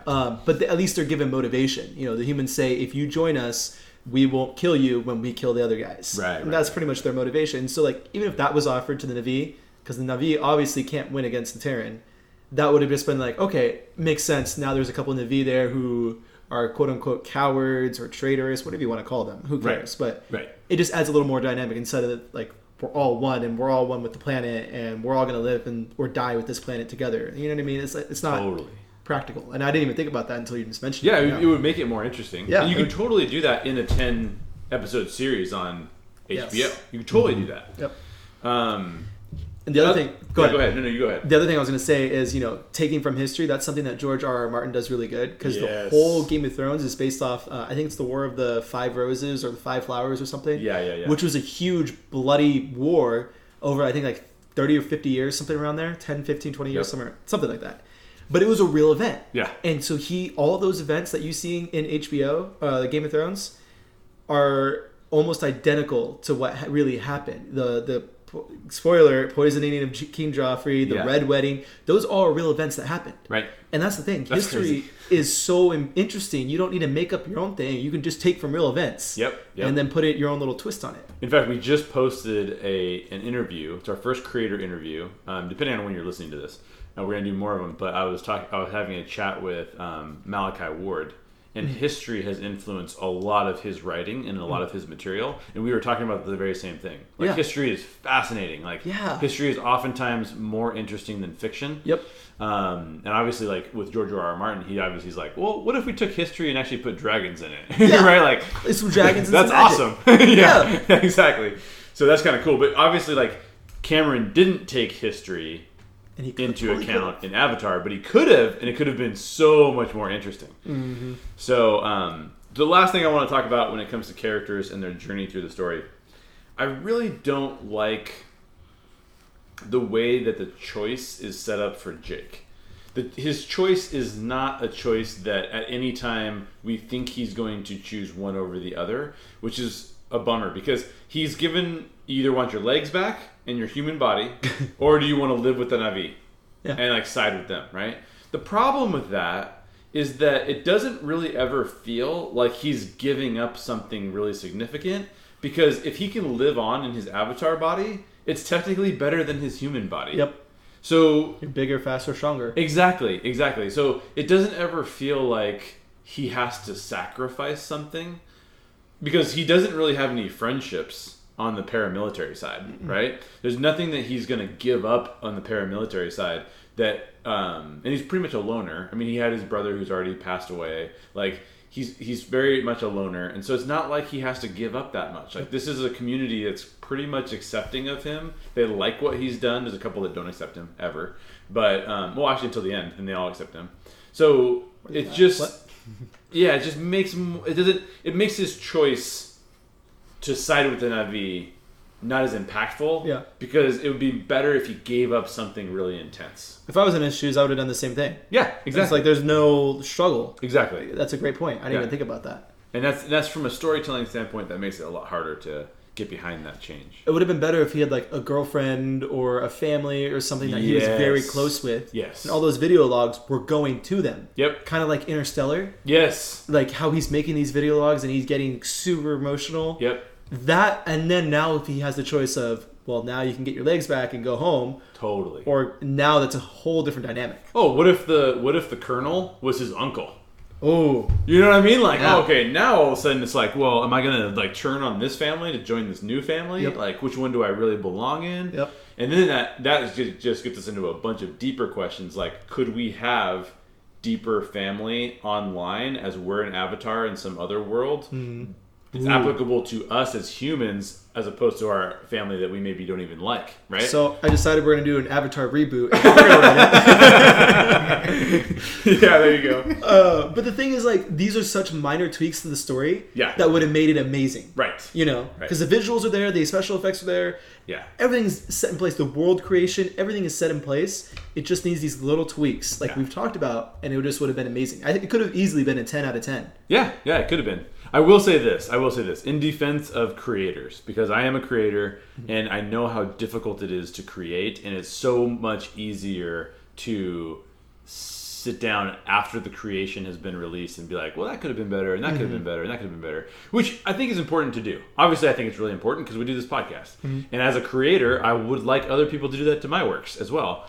But I will say that in defense of creators, a lot of times there's so much that goes on in the creative process that it is hard to cover everything that you could possibly cover and create a perfect film, which I don't think a perfect film even exists, although I think we have some close examples.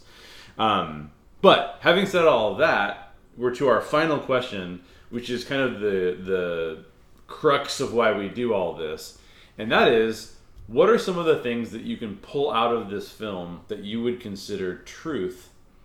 And are there any aspects of the film that you would consider untrue? What do you think, Seth? Well, going on your last point really quick. Yeah. I think that's why it's important to have a diverse group of people working on a film and not just be the writer, director, and the producer. Yeah. Because then it's just... I think... Was he all three or was he 2 out of the 3? He might have been all 3. Yeah. He certainly had the money and the resources to be all 3. Which is totally cool, but it's good to have other people who are just as important as the director or the producer putting their input, you know, and not just being yes men the entire time. Totally. And when you take all 3 of those roles, you pretty much only hire yes men. Yep. So, exactly. Side note, anyways. Well, and just as a couple of different examples of that. Yeah. I personally think that when Chris Nolan works with his brother, or I believe David Goyer is the other person he's worked with a lot on the storytelling aspect, they're better films than when he does them himself. Yeah. The same is true of George Lucas, who had a lot of pushback with the originals. Yep. And you can even go back and look at some of the early scripts, which are crazy bonkers weird. Yep.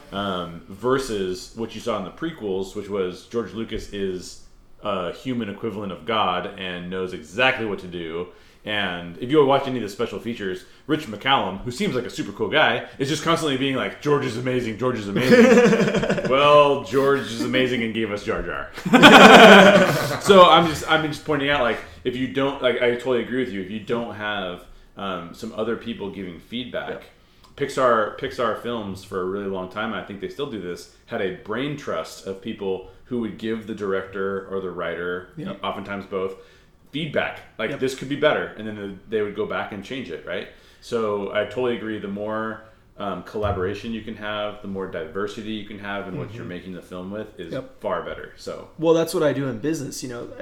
There's my business partner Christian, who hasn't been on here yet. He's not really a geek. Yeah. He makes fun of us. That's true. He does make fun of us, yes. But Christian and I, we talk to everybody. We talk to you. We talk to our other couple mentors. And we make sure we get everybody's opinion before we make an informed decision. Because had we kept relying on just our gut feeling, we would have stayed in the same position that we were 2 years ago. And we wouldn't have been advancing anywhere because we don't know any better. Right. You know, and that's why it's so important. And your feedback or Jim's feedback or anyone else who's giving us feedback may not be the right feedback, but at least it's a different perspective. Yes. Or, most of the times, more often than not, it's the right feedback. And then we listen to you guys and then we get way farther ahead than we would have had we just listened to ourselves. Totally. Anyways, back to your question. Yeah. Truths. I do think it's very important that this movie continues to say that environmentalism is an important thing. Mm-hmm. We do need to take care and nurture our planet. I think that's a very, very important theme, and I agree with that. I'm big on organic food and any way I can conserve anything. I do that. Yeah. Recycling. And I know recycling isn't that big of a deal, but. At least organic is taking a step in the right direction where it's natural or free raised, cattle. There's no really destruction of anything. It's just kind of, you know what I mean? Mm-hmm. I know I'm totally just butchering this right now, but you get what I'm going for. Anytime I can do like natural organic, I do. And I'm a big firm believer in I like how that's shifting right now, and more people are coming to that, and it's becoming more of the norm. Yep. I'm glad that is, and I think we're taking steps in the right direction, and we need to keep taking those steps in that direction. So I agree with the film in that perspective. Okay. Or aspect. What else? What other truths do you see? What other lies do you see?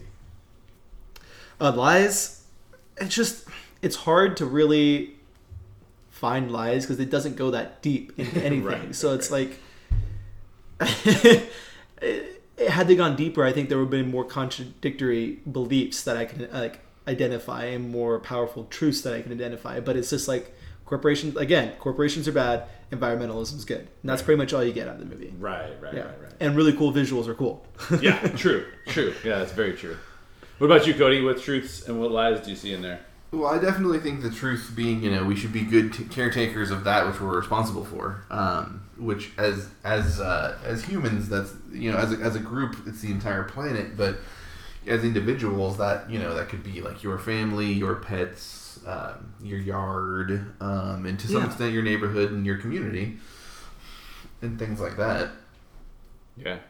And we should be respectful of others. I know that seems to be a point of the movie that sometimes is there, sometimes not.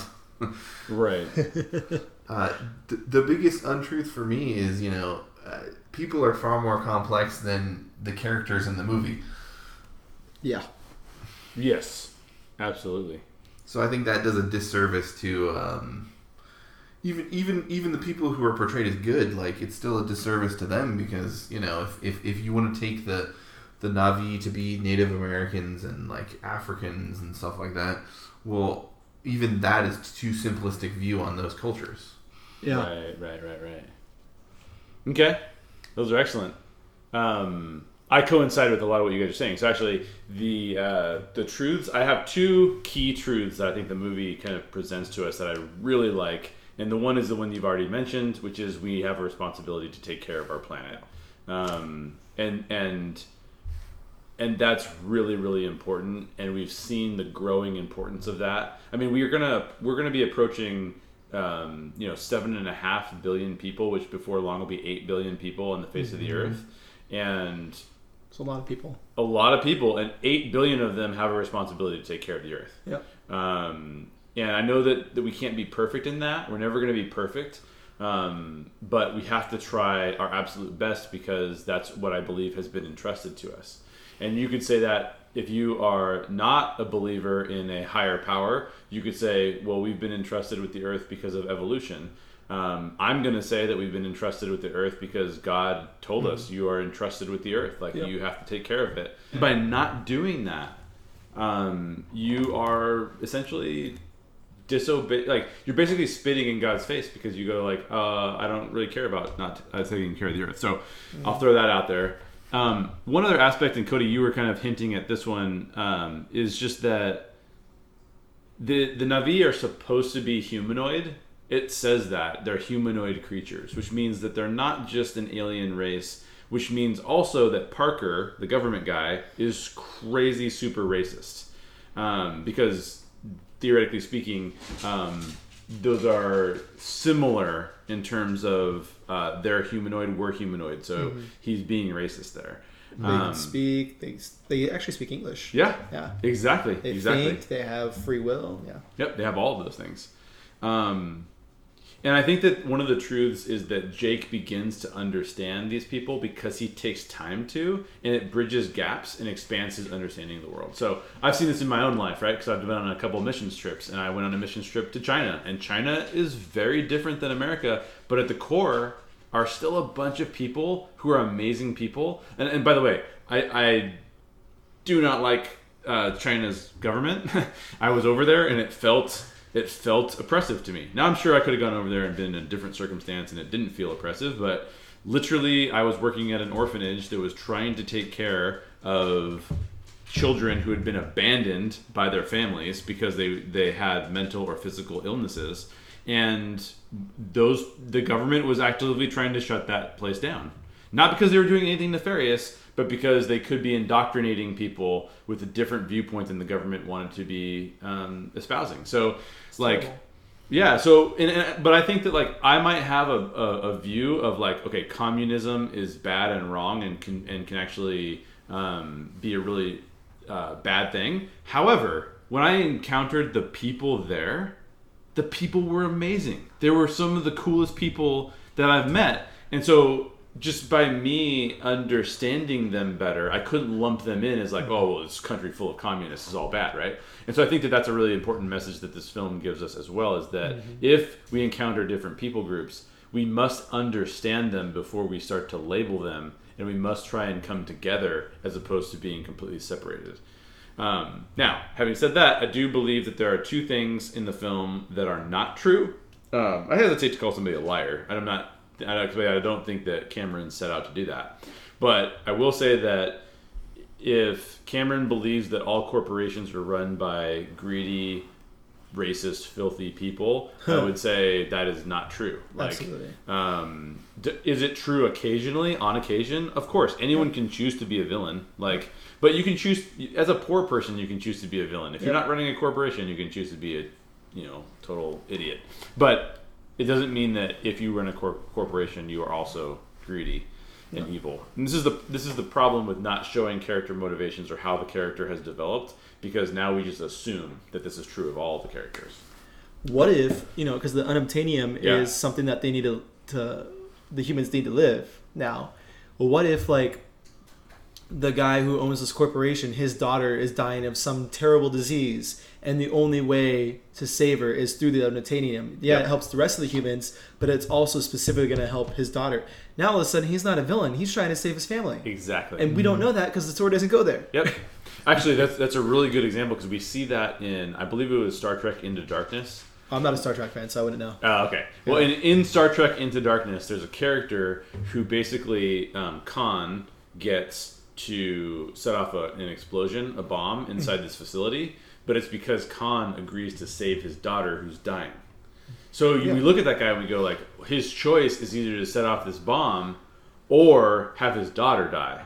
And we might still label him as like making the wrong choice, but at least we understand the gravity of what he's doing and why he's doing it.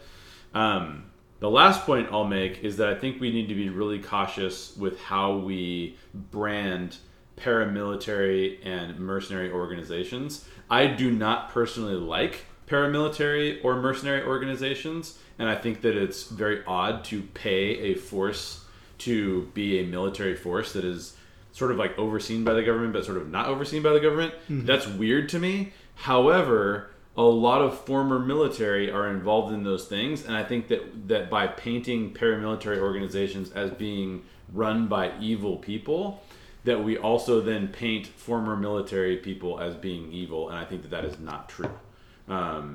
Certainly it could be true, but on a one-off basis, not as like a collective, and we don't really see many people that aren't that. Like even the other soldiers that are roaming around pretty much fall into alignment with what the colonel's trying to do and what the colonel's perspective on things is. Yep.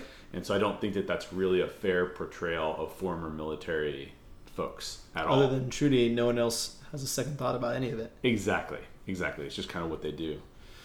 So with that, any other thoughts about James Cameron's Avatar?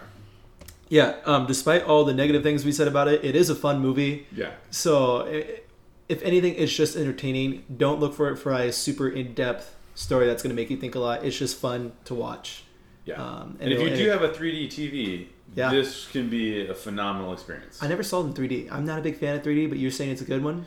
Well, just for the record, I'm not a fan of 3D either, and a movie this long actually really gives me a headache at the end of it. So I actually prefer to see movies not in 3D. Same. And when a movie comes out, but because this one was made such a big deal of, because he filmed the entire thing with 3D cameras and everything, which a lot of times 3D these days is done as a conversion process. It's filmed in 2D, but then computers basically take that and say like where to add depth, where not to add depth. I say computers. It's not like just totally automated. Obviously, human beings are like saying like this is how we'd like to do it.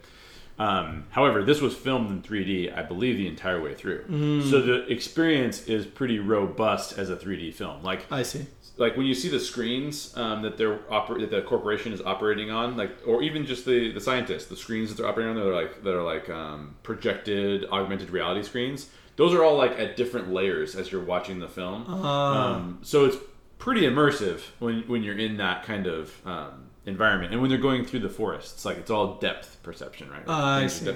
So I would say, like, if you have a good 3D TV, it does add some elements to it that are kind of cool. But yeah, I'm not the biggest fan of 3D either, so I'm not gonna say like you have to go watch it in 3D. Watch it in 4K. Yeah, watch it in 4K. That would be super cool.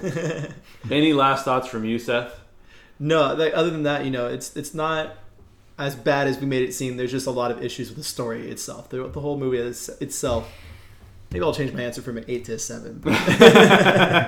What about you, Cody? Any last thoughts about Avatar? I would just say that I think a lot of the negatives come from the potential with which the movie could have gotten to. Yep. So, for people who haven't seen it and are listening, don't let our negatives make you say, "Oh, I'm not going to watch it." It's just, we wanted it to be even better than it was, because, it is an entertaining movie. Yeah, I would probably be a little bit more harsh than you guys. I would say, like, it can be fun, but for me, it's just very frustrating. It's a frustrating watch as well. Mm-hmm. And I guess I just want more depth there that doesn't occur, especially from a filmmaker like Cameron, who's given us some films with like Terminator. The first Terminator is awesome. Super cool. Yeah. And I actually really like Titanic, too. It's not a geek film, but I really like Titanic. It's a good movie. It's a good movie. Except at the very end, what's her name, Rose, could have totally moved over for Jack, and they both could have lived. But that's a separate issue. yeah, exactly. So I was a little frustrated by it, but like Seth and Cody have said, if you just want to kind of see what kind of technological film we're capable of producing, and you want to get excited about what Cameron's doing in the future, and I bet you he'll make it more deeper, right? He'll make it deeper. He'll make it more interesting, and you can take it from there. What if he makes it a VR, like virtual reality movie? Oh man, like you look around, you can see the world, but it kind of takes you through it. That'd be cool. That would be kind of cool, yeah. And I feel like doing these next Avatar movies, he'd be the one to do it. He would be. He would definitely be the one that would step into that space. All right. Story Geeks, we're going to close it out there. Hope you enjoyed the discussion, and thanks for listening in. Yeah, thanks for having us. Absolutely. Yeah, thanks. That is it for today's podcast. Now it's time for you to share your thoughts on today's topic. Write us an email at hi@reclamationsociety.org or head over to one of our social media accounts and get in touch with us there. Links are in the show notes. If you haven't already, don't forget to subscribe. And if you have an extra minute, write us a review or share this episode with one of your geek friends. All right, fellow geeks. As always, question everything in your favorite stories and always seek the truth. We'll catch you on the next podcast.